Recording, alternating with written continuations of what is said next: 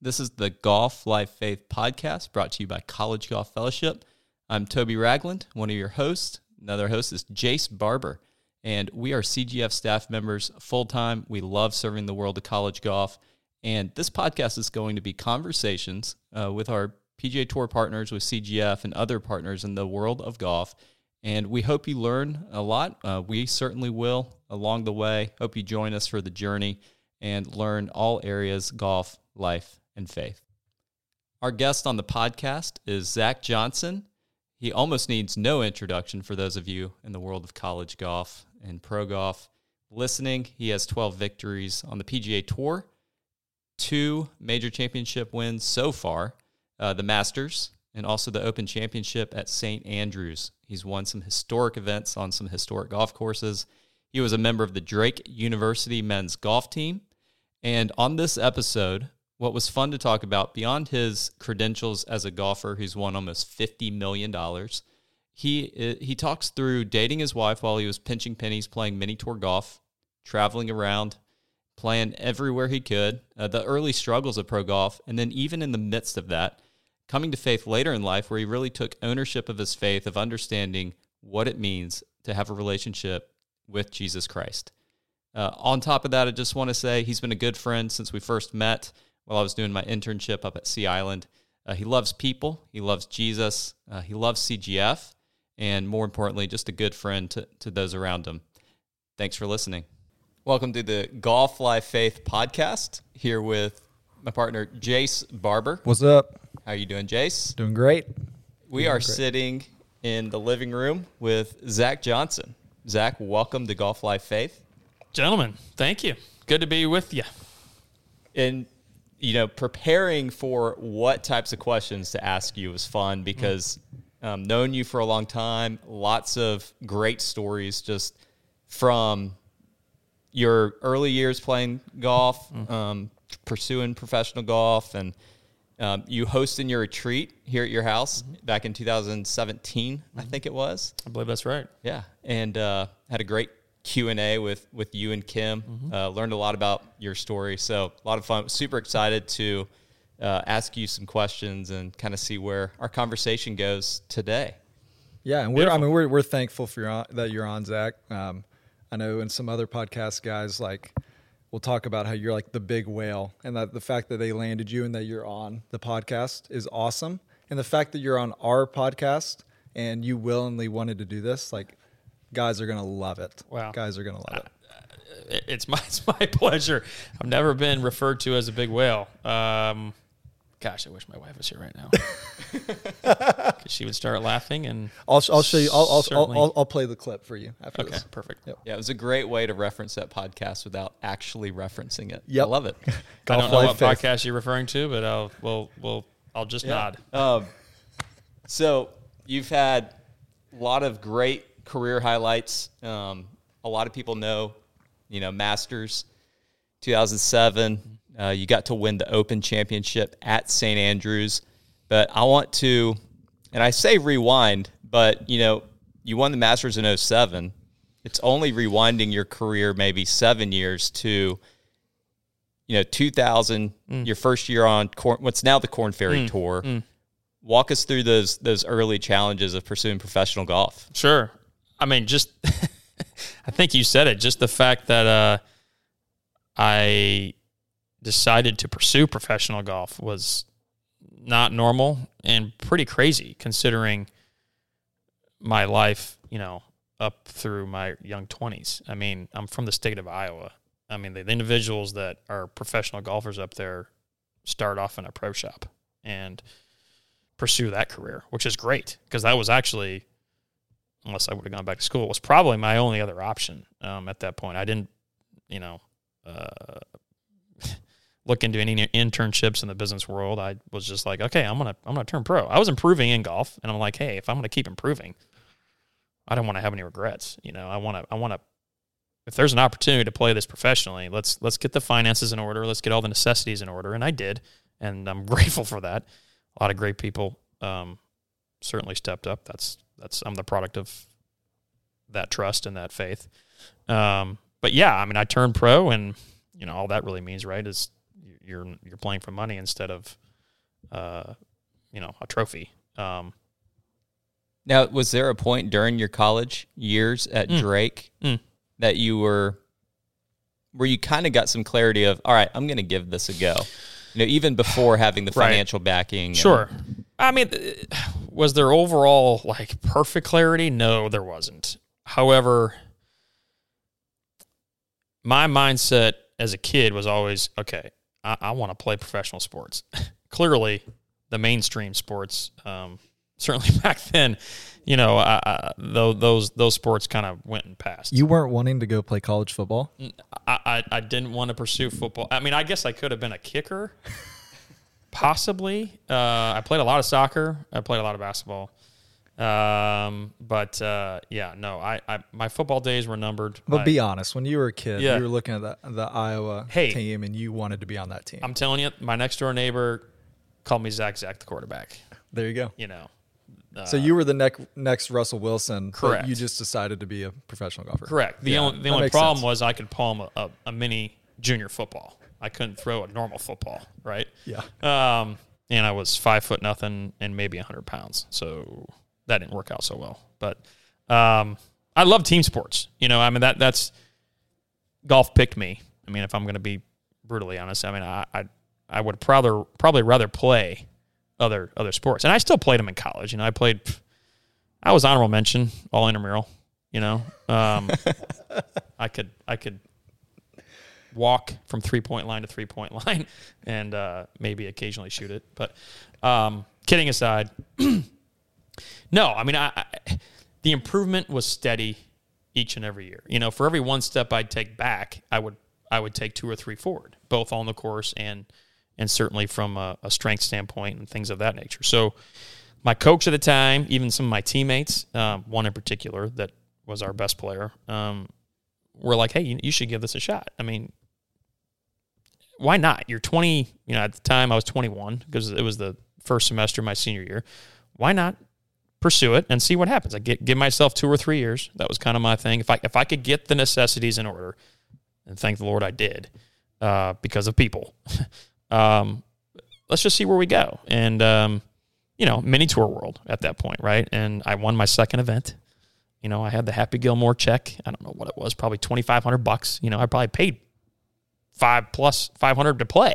So, the beauty of the mini tours is that it taught you how to certainly play professional golf, but how to really try to win. Because if you didn't win or finished in the top 2 or 3, you weren't making much money. Yeah, and what tour was it that you were playing at that moment? Right. No, perfect. It's a great question. I graduated May of 98, and that summer, or late spring, early summer, I played the Prairie Tour, which is kind of in that, South Dakota, Iowa, a little bit, primarily Nebraska, Kansas, Missouri. And I don't know how many events there were the year, probably 12 to 15 events, and I probably played most of them. But I'm playing against pros. I'm playing against guys that are fathers that played on the Nike Tour or played on, a couple of them actually had a year or 2 status on the PGA Tour. So I'm playing against, some decent, certainly experienced individuals. And I won't ever forget it. My first hole as a professional was outside of Lincoln, Nebraska, and I made a 7 on a par 5 without a penalty shot.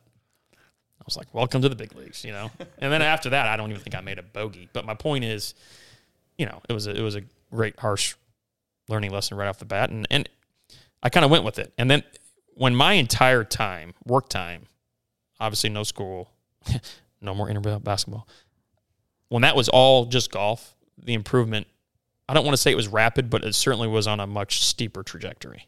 And what did that work look like then? I was a trunk slammer. So I would take my golf clubs, go week to week, tournament to tournament, and I'd play. Some weeks we had 2 tournaments because these aren't 4-day events. There's no Thursday, Friday, cut, weekend golf. It was, a practice round. Some of them even 1-day events, but, a 2-day event. There may be a couple days off, trunk slam it, go to the next stop, do it again. And the weeks off, you'd practice and play every day. And that's really what I did. My body was young and in a position that I could do that. I didn't have, and even back then, fitness in golf wasn't that big of a deal. We don't need to get too deep into that. But if I have any regrets in the golf, in my young golf career, is I didn't take my physical, the workout, the therapy, and the recovery seriously, because I was ignorant. But anyway, that's neither here nor there. But that's what I do. And I didn't have a workout regimen. I would just practice, and I was always of the mindset, based on watching my parents, that if I'm going to make this happen, the work is in the dirt. And I love that though, because you just came here from a workout. Yeah. So, but you did. So, but like a lot of guys will just see, oh man, I should have done this, and then not change anything. Right. And that you could have changed it then, so you can change it now. Yeah. I mean, I've learned so much, right? I mean, this game at this level in particular is, it's a big pizza pie, and it just depends on, the slices and how you divvy it up. But you certainly have the technical side, the fundamental side of the game. You have the mental side of the game that's always a big piece and can use your attention. And then you certainly have the physical side, right? I firmly believe there's a spiritual side to it, but that's, for discussion. And so, it's a balance too. And where do you put your emphasis? Where do you put your time? At my age, the gym, the physio table, whatever you want to call it, recovery is just as important, and it's changing, if not more important, than me going beating 6 irons for 2 hours. And I've learned that. The problem with all of this is that my peers, specifically some of the younger ones, grasp that sentiment, right, even in college or just after, and they're really good, and now their bodies are even better. So we're seeing athletes play the game, much like you, Chase. I appreciate that. Yes, sir. I feel left out there, but we'll just go with it now. I mean, he's a beast. Look at him. I mean, I've got to at least explain how, in 2009, I just trying to finish up my degree at the University of Florida. And to finish it, I needed an internship. So I called Randy Myers and Scott Fedison up here at Sea Island. And we made up the internship as we went, emailing my professor back in Gainesville. It was awesome. But one of the highlights, I got to spend a lot of time with you and Jonathan Bird, and man, you got after it. I was incredibly impressed, because I'd go try the workouts you were doing, and I'd be like, man, I feel 10%. Okay, so this is the exaggeration podcast? Is that what this is? No, it's kind. I mean, but you said you do wish, you had gotten that lesson 10 years earlier. Correct. Versus... for sure. And I kind of did. Career. I mean, I remember my swing coach of 22 years, Mike Bender's like, okay. I came to him. I'm like, hey, do you know of anybody that I can go get some sort of workout protocol? I mean, we started in 99. So by this point, it was probably 2001, 2002, give or take, 2003 maybe even. And at the time, there was really a couple of guys, and Randy was a pioneer in the physical side of the game. So he's like, hey, I'm sending you down. At the time, he was in West Palm Beach area, Palm Beach Gardens, if I'm not mistaken. And so I went down there and just did an assessment. Okay, this is just like going in and filling out paperwork at the doctor's office. That's really what it was, but it was a physical assessment. And I walked out of there, and I was not right for like 3 days. I mean, it hurt. So, when you put the golf club in someone's hands, and that's all they do for the most part, day in, day out, the lack of symmetry, the imbalance, all of that, at some point, unless you're just some freak, is going to surface. And it was very evident that it surfaced with me. So, and so Randy led me down a great path of learning what not to do, what to do, and eventually full circle, we moved to St. Simon, Sea Island, and started working with him. Obviously met you. And, I appreciate what you said about the workouts. Again, it might be a slight exaggeration. Savage. Yeah, right. That's what my kids would say, right? Except for they wouldn't use me in that term. Just to clarify, I'm talking like body weight plyometrics, but sure, but it was awesome. Yeah. I mean, I could do a lot of 3-pound curls, right? Yeah, that's so good. The 8-pound medicine ball was just thrown around. You were moving it, right? All of 3 feet. But I guess this goes back to my upbringing. I mean, I don't want to keep bashing or bringing that up, but anything I just did it all in. I mean, I don't have the mentality of just, we'll just kind of partially do it. I've never been like that. I was certainly not raised like that, but I'm all in. If I'm going to commit to it, I'm all in, and doesn't matter what it is. So now, especially mini tours, the early stages, you've got to be all in, and you did hit plenty of road bumps along the way as you got better. And I want to hear about, I was looking at the 2000 Korn Ferry season. Was it 6 cuts that you started the year off missing? No. Let's see here. I had conditional status. Right? Okay, so I got through Q School of 99, which was a miracle. I putted well. That's all it was. I got the last spot that second stage. So I garnered my Korn Ferry card of 2000. Had no idea what was going on out there, right? Yeah. I mean, how do you travel? I had no idea. I didn't have an agent. I didn't have a management. I was a mini tour kid, right? So I was able to, I had to Monday qualify a bunch, never got in, and then eventually my number came up and I just started getting in tournaments for whatever reason. I was traveling with Charlie Hoffman most of that summer and into the fall, and I think we both missed 9 or 10 in a row. I made my last 4 out of 5 cuts, and that was big.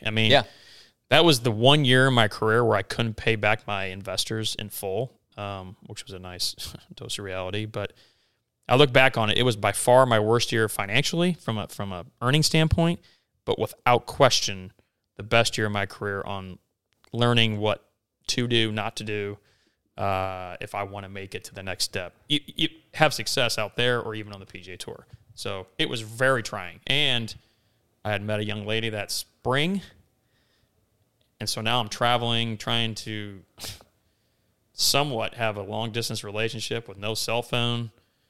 She would tell you it was one where, okay, I'm staying at the Super 8 in Midland, Texas, and that was the phone number, and you can call between this time and that time, really. It was brutal. A lot of Prego spaghetti dinners, and trying to figure out where you're going to do your laundry, and then when you miss the cut, what are you going to do on the weekend? And that's really, it was brutal, but it was great. It was a really harsh kind of punch in the face, but I'm appreciative of it. I'm grateful that I endured that, because it certainly has helped me, and really why I'm kind of talking to y'all today. Yeah, and what about your relationship with Kim at that stage? What was different about her? Sure. What were those, dating her during that really difficult season of golf life? Yeah. What was that like? Well, we were 2 young kids, first of all. She's a year, just over a year younger than I am. So, we didn't know what we were really getting into. She first saw me, we lived in the same apartment complex down in Central Florida, and she thought myself and my buddies that were playing golf, pursuing golf, were trust fund babies, because all she would see is us taking our clubs out of our trunk and putting them back in, day out. And that was it. And I had 5 roommates, so 6 of us in a 3-bedroom. And any given night, we'd have, call it 7 to 10 guys crashing in there, right? No one had money. And we're just, trying to play this crazy game and trying to play it for a living, because none of us wanted to get a real job, right? So she and I obviously hit it off, and at the time she had a nice job in Orlando, but she's like, okay, where are you playing now? I'm like, well, I'm getting in the car and I'm going all over, Ohio to Carolina to Texas to Oregon to California and all over. So that was not easy. That was a kind of a, if she's going to stick with this guy, this guy, he's a nomad. And I didn't have a home. I guess you could say, I think my address was my parents' house still.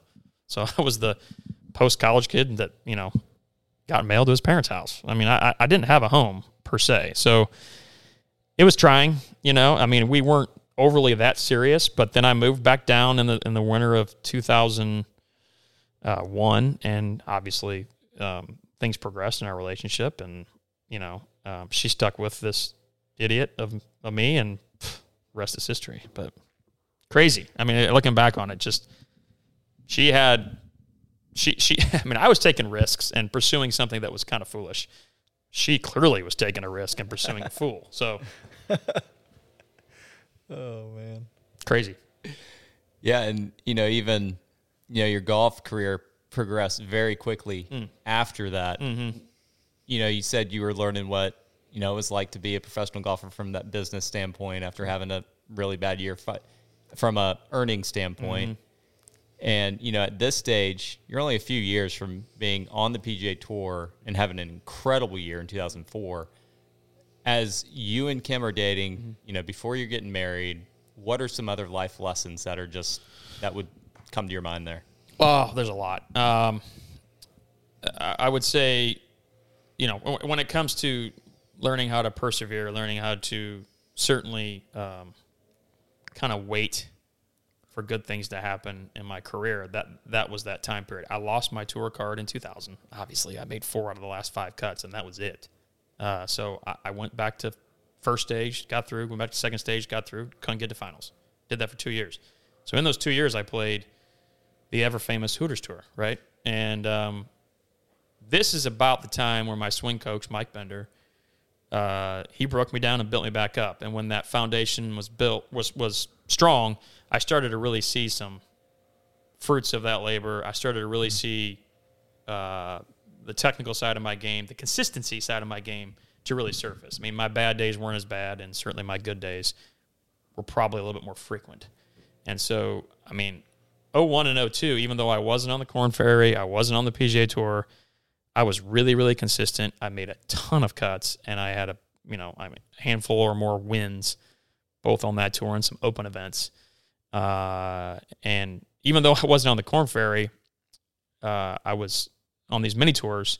I was paying a lot to play, but I was also making money, and I was able to pay my investors, cap them off. I was paying back their principal, but then cap them off in full. So 01 and 02, golf course was great as far as, again, learning, getting better, learning how to win. But then also, the relationship side of things, my girlfriend at the time was extremely encouraging, extremely confident in what I was trying to do. And, again, if she was sitting here, she would say, oh, yeah, in 2001, 2002 in particular, yeah, you're going to make it. Mm. And she wouldn't even hesitate back then or now. And how much did that pump you up and give you? Yeah. Serious confidence, obviously. Massive confidence. And I'm grateful for that. Mm. I feel like I'm a realist. I don't know if that's the right term, but when it's something that bold, and even especially back then when my my faith was not very strong in a lot of ways. I'm a realist in the sense like, okay, I really, really do like this girl, borderline love this girl. She doesn't know anything about golf, so that's it was kind of that. Yeah, I was getting that one individual on my left shoulder and then the other one on my right shoulder where, yeah, you can do it. You're going to make it. And then the other one's like, dude, really? You're from Iowa. You're not going to make it as a living, but you might have a taste of it. A coffee, a cup of coffee in the bigs. But I never thought that it ever. And she would also say, as she told her roommate the first day we met, that the one with the dimples is mine. And she would say, if I picked the others, they'd be here too. So. It's a hypothetical, but I can't argue with it. Yeah, so she might have some. Yeah. But so even going back to that point, though, on faith, when did that start shifting? Sure. In your, just in your personal life, but even relationship, golf, when did that all start shifting to you really walking with the Lord? Right. There was a lot of, I'd say, steps in that, bumps in the road and even, smooth sailing too. But, I'm a kid that grew up in a Christian household, but my story is one probably similar to some kids where, you're kind of, as a kid, you look up to your parents, and, I have great parents. Unbelievable individuals that, again, loved me and gave me the opportunity to do anything I pretty much desired. When it came from a faith standpoint, my faith was one of theirs. And so I followed whatever I was supposed to do, you know? I mean, it was, or my friends, right? I mean, that's really all you are as a kid. You're going to do whatever your social friends are doing or whatever your kids or whatever your parents tell you to do. So it wasn't real necessarily for me, or it wasn't overly genuine and personal to me. It was more of a kind of check it off the list kind of thing. And so you get into college and you're like, well, I mean, I'm not at home anymore. I can pretty much do whatever I want. I'm a young adult. You know, I was 18 to 22 at the time, obviously, like most college kids. But, I mean, spiritually and maturity-wise, I was not there yet. I mean, I don't even know if I was 18 maturity-wise. So, I mean, I wasn't doing anything foolish. I'm just saying I was fairly immature and I fully acknowledged there was a void in my life, but I didn't know what it was. Graduate, started playing mini tours, as we just mentioned. Again, fully acknowledge that there's something that's just kind of poking at me, striking a nerve, now more frequent. And, you know, that void just surfaced almost daily. And I would acknowledge it, but I would also kind of push it aside and then get back to work.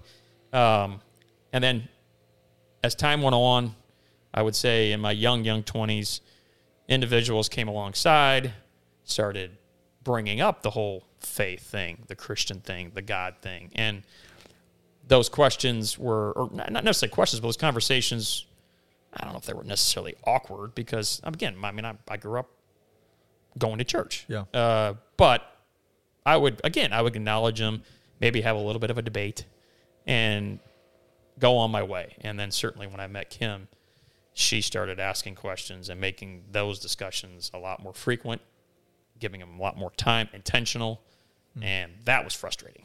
I didn't particularly want to deal with that right now. I was too busy on certainly trying to enjoy my girlfriend and then also playing golf. And so I didn't really want to discuss it.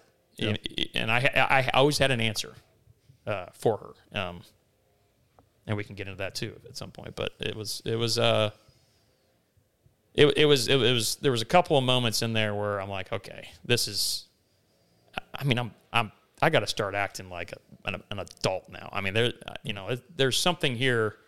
If I'm going to be a true man, I got to start answering these questions for myself. And lo and behold, I had individuals alongside of me, my swing coach, my agent, who I'd just kind of been with, certainly some family, and obviously my girlfriend that were praying for me and not really knowing what they were praying about or what their intentions were. And full circle, I remember it was February of 2002, February of 2002, where I just cracked, you know? I mean, it's like the way it's like somebody took a knife and just went right down my spine, right down my sternum, opened me up, saw the void, and said, okay, there's the void, and this is what's going to fill it. And that was it. That's awesome, Zach. Yeah. I mean, I could get into more detail, but that's really what it felt like. That's really good. Yeah, I was going to ask kind of what were those questions that, sure, you know, Kim would ask you, or maybe Bender. What were some questions that still stand out to you in your mind? I mean, you know, obviously the relationships you have at that point are the ones, the closest friends, certainly Kim being number one, she asked me the hardest of questions, right? She was encouraging, and she was really, graceful about it, compassionate about it. But that's something I want to point that out. Like, sure, the guys that are listening, like that's a great trait to look for in somebody you're pursuing. Somebody who doesn't just coddle you and sugarcoat everything, but somebody who calls you out on your stuff and holds you accountable to be the man that you were talking about. Right. And that's huge. I love that you said that because I want to point that out because guys need to hear that. And another thing, I can't emphasize this enough. And I know I have peers and friends and other individuals where their current, you know, their wife, she brought me to the Lord. Well, yes. I mean, there's certainly an aspect of that, but ultimately it was, you know, her prayer time and the others individuals that the power of prayer, that's really what I want to get at. It is what brought me to answering my questions of life. right? My point is, she would say she didn't do it because no one person can do it, right? It's the Holy Spirit that's really got to grab you and look at you and basically punch me right in the face and say, wake up. You know what I mean? I'm right here, never left, always been here. Let's do it. And so, yes, the questions she posed to me were like, well, what do you really believe in? You know, and things of that nature. Do you really believe in God? Okay. Yeah, of course I do. I mean, that's all I know. I mean, I've always believed there's a God, right?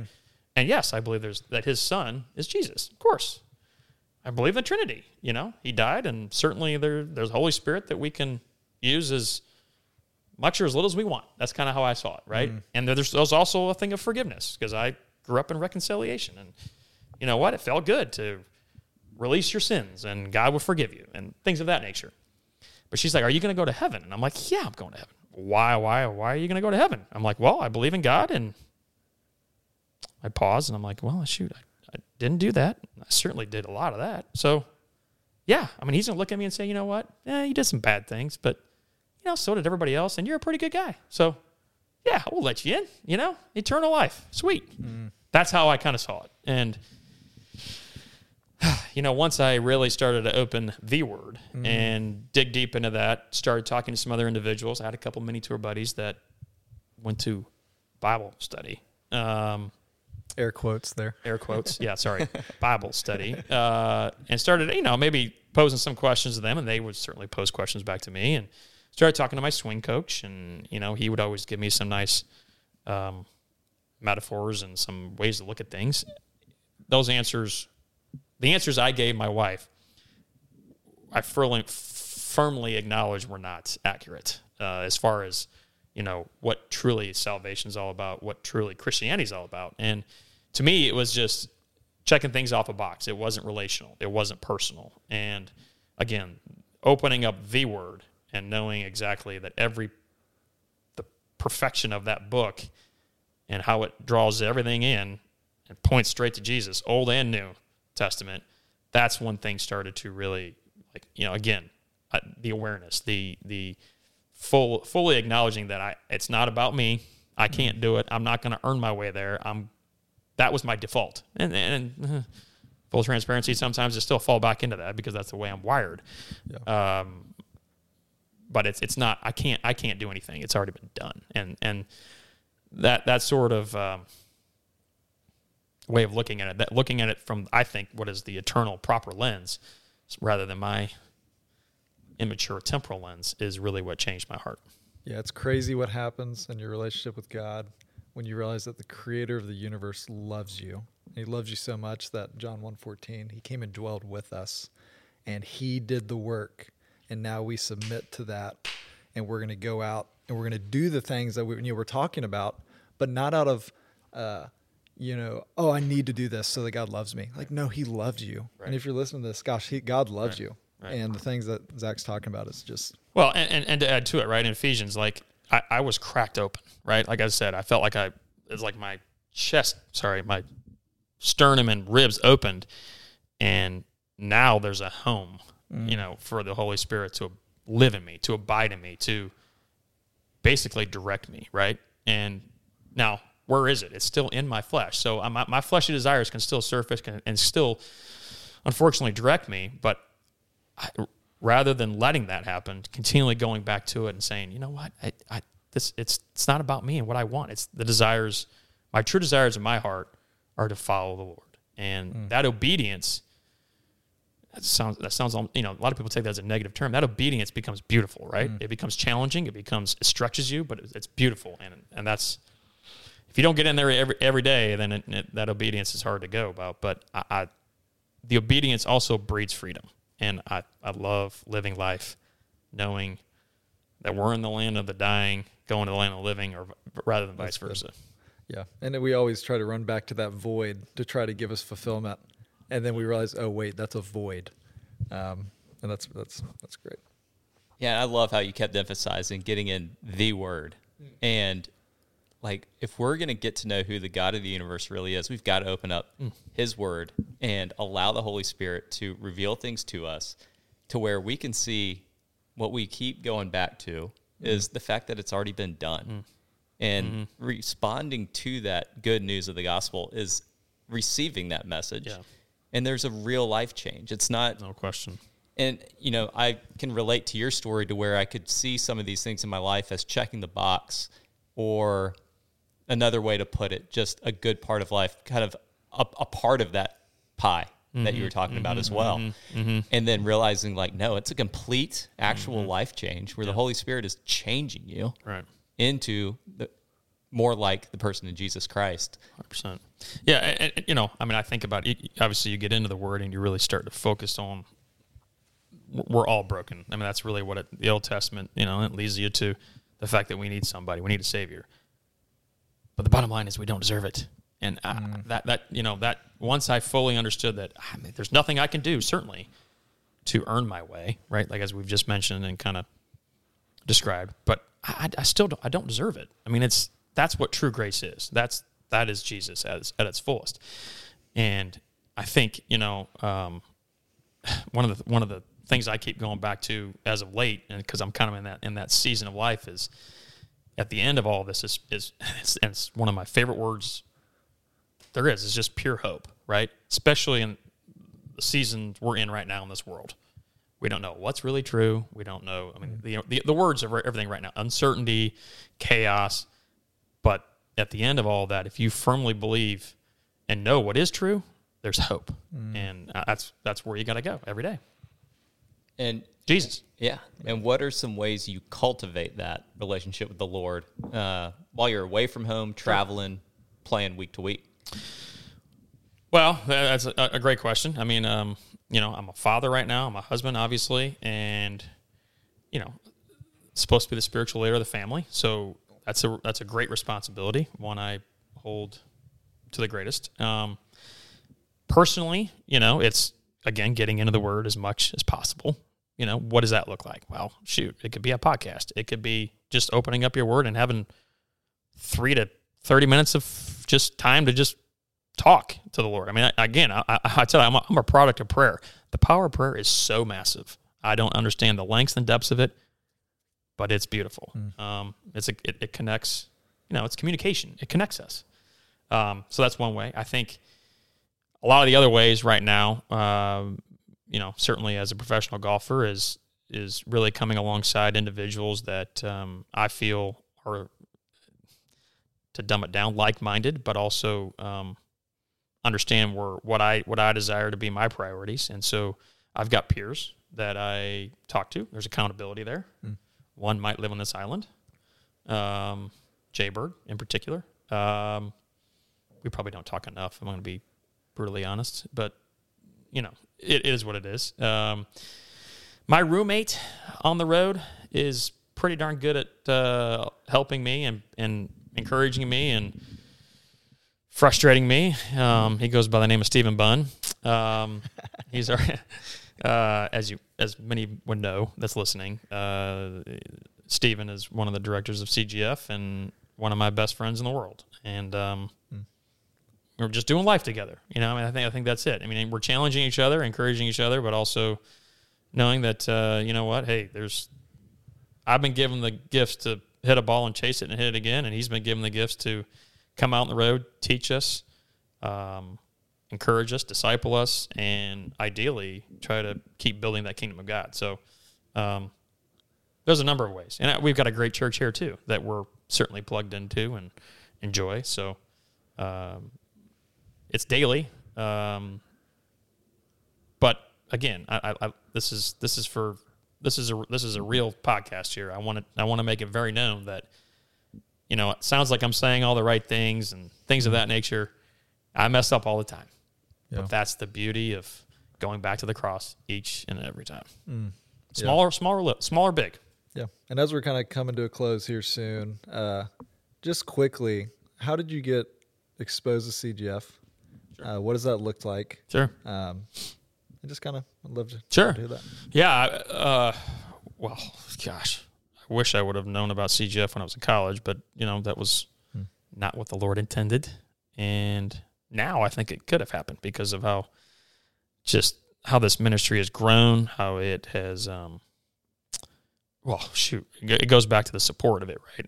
And certainly the individuals that trust and believe in what you guys do and how you do it. But so I was on tour. I mean, it was 2004. It was my rookie year. I remember I'm playing in Greensboro, North Carolina, and I met Brad Payne, whose parents at the time lived there. They still might live there, as a matter of fact. I can't remember. Yep.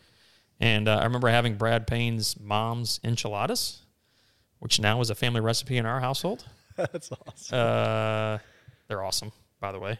If you want to get to know me, food, it's a good way.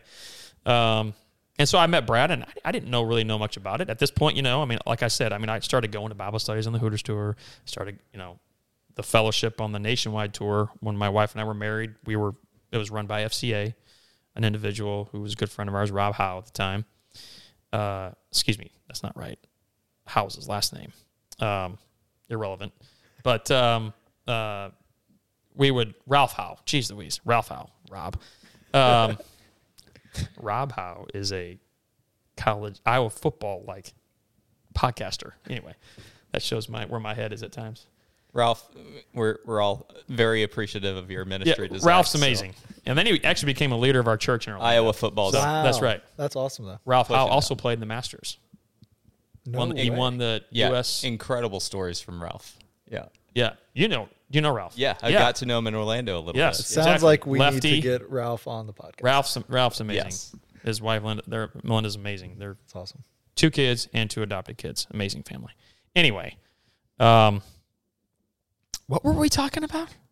Introduction to CGF. Oh, right. That's right. So anyway, I'm in Greensboro. See, this is a real podcast. This is not scripted. No, this is exactly. And with me, tangents galore. But I'm like, this Brad guy's pretty cool, And then I met Steven through him, obviously. And I remember Jay Bird one year didn't qualify for Augusta. And that's where I met. I'd known Steven, but that's when I really got to meet him. He brought Steven up, and then a couple college players got tickets, and so they came out and watched. So bold and cool of Jonathan, even though he's not in the tournament, to come up to Augusta National to walk the Masters for a day with these college kids. And he's like, oh my gosh, I finished in the top 10 in this tournament twice or whatever it was, right? His rookie Masters, I think he finished 5th, So whatever. That's awesome. It is awesome. And that's Jay Bird. But yeah, and so we just kind of hit it off. It was one of those things.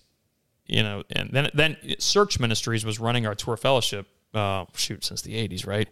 And talking to Dave Kruger and Larry Moody about CGF and what the ministry is all about, I became more interested, and it was just a natural progression to get to the point where I'm like, wow, this ministry is set up just like I love how ministries should be set up. It's all gospel driven. It is all relationally driven, and certainly they need the support, but they're going to do it just by cultivating relationships first. And I just think when you can get into college kids, college golfers in particular, and then obviously the coaches and families of the golf team, whatever you want to call it, there's something there. I just think you're digging proper roots, healthy roots, a great foundation, and again, it all points back to ultimately learning about Jesus and certainly that relationship. Yeah. Y'all do a good job. Thank you, Zach. You got it. That's because of honestly, it's because of great leadership. You talk about people pouring into you, people around you. Yeah. Man, the leadership of CGF is just... It's awesome. It's awesome. It is awesome. And we are just thankful to be products and get poured into, and our souls be lifted up on a weekly basis. But yeah. So Toby, do you want to end with some hot, quick questions for Zach? Ooh, we have. Ooh, I didn't. Yeah, this is good. This is unscripted. I got one ready to go. Hit me. Stealing it from Mike McGraw's podcast. But I love Mike McGraw. Who is your favorite PGA Tour chaplain? Oh my gosh. You guys. I did not. That's all Toby. Oh my gosh. The partially retired Dave Kruger. That way I can get off. I don't have to. Smart. Yeah. And Larry Moody right before that. So I'm gonna dodge that. But then you love all the current ones. I love the current ones, and you guys know this. The beauty of the two individuals. Well, here's the thing. It was myself, Stuart Sink. I'm gonna go off on a tangent. Ben Crane, Aaron Baddeley, and Jay Bird. And Larry Moody and Dave told us years ago that, hey, if it's our time to go or, see a new chapter, you got to let us know. And I remember that conversation vividly. We all did it. We did it over dinner. It's not an easy one, but we thought it was time to go. And we didn't know where we were going to go from there. We kind of had an idea, but they encouraged us to pursue Stephen Bunn and Brad. And so I'm grateful for that, one. And then two, I don't know who made the CGF board, because there is a board, allowing those two guys to travel more so than they probably were and for a different reason. Mm-hmm. The fruits of that, I can't quantify. So pretty amazing having those two guys, and they both have different skill sets. Yeah. I can't, ultimately they're in for the common same mission, the same goal, and that sort of thing. But they both have different skill sets that is so great, whether it's a couple on tour, a caddy on tour, or just a one-on-one with a player. A group of people to one individual. They just smash it out of the park. Yeah. We're so fortunate. That's true. All right, you said you're a big fan of food. Favorite meal, breakfast, lunch, or dinner? Probably lunch, because I think my favorite food group is sandwiches. Okay. It's a good food group. Is that Joey from Friends? What's your favorite food? Sandwiches? Yeah. I'm probably going to go with lunch. Are there any golf courses that you have not played? Sure. That you like? What's your top course you haven't played that you want to play? Oh, my gosh. If I'm going to pick one, I'd probably pick Cypress. You've never played Cypress? Never played Cypress. Wow. And it's funny you bring this up. I recommend it. It's a really good golf course. There you go. Toby's played it, obviously. Now, I say that, but there's so many, like my favorite kind of golf would be like links golf, right? Like true links golf, whether it's Irish or Scottish or whatever. I would say, when I tell people, like whether I'm at a, doing an interview like this or a podcast or just sitting in front of a, my Transamerica family and corporate, people that, oh, you haven't played there? No, oh, you haven't played there? You haven't been to Bandon? You haven't played Sand Valley? Or I'm like, no, I don't play casual golf. I've had one guy's trip, and it was because of a hurricane evacuation that the guy's trip actually surfaced. Because, currently, specifically in my season of life, my free time is, okay, well, what's my wife doing? What are my kids doing? Any sports, any extracurriculars? When home kind of feels like a vacation, you don't want to go anywhere else. I'm going to go play. I'm going to go practice, but I don't need to go do a road trip. And at some point, I probably will. I like the game enough that at some point, God willing, my body can do it. I may take guys up on that, but I don't have a bucket list. I don't have a list that, check it off the box kind of thing. I just never have. Yeah. All right, dream foursome, dead or alive? That one's easy. My father, Ben Hogan, and Payne Stewart. So good. Yeah. And myself. We got that. If we can have 5, if the course allows 5, I'd probably take my brother. Love that. Yeah. But I never got to meet Payne. Love his story. Love everything about where he was, where he went to, his family, how he served, how he gived, that sort of thing. And then obviously Ben Hogan's Ben Hogan. The man That's awesome. Has the model swing, right? That's good. That's great. Well, thanks for your time, and really enjoyed chatting with you. And this is unscripted, right? Very unscripted. We're basically done because I got to go to the bathroom. This is great. Yes. I'm being honest. I got to pee. Are done.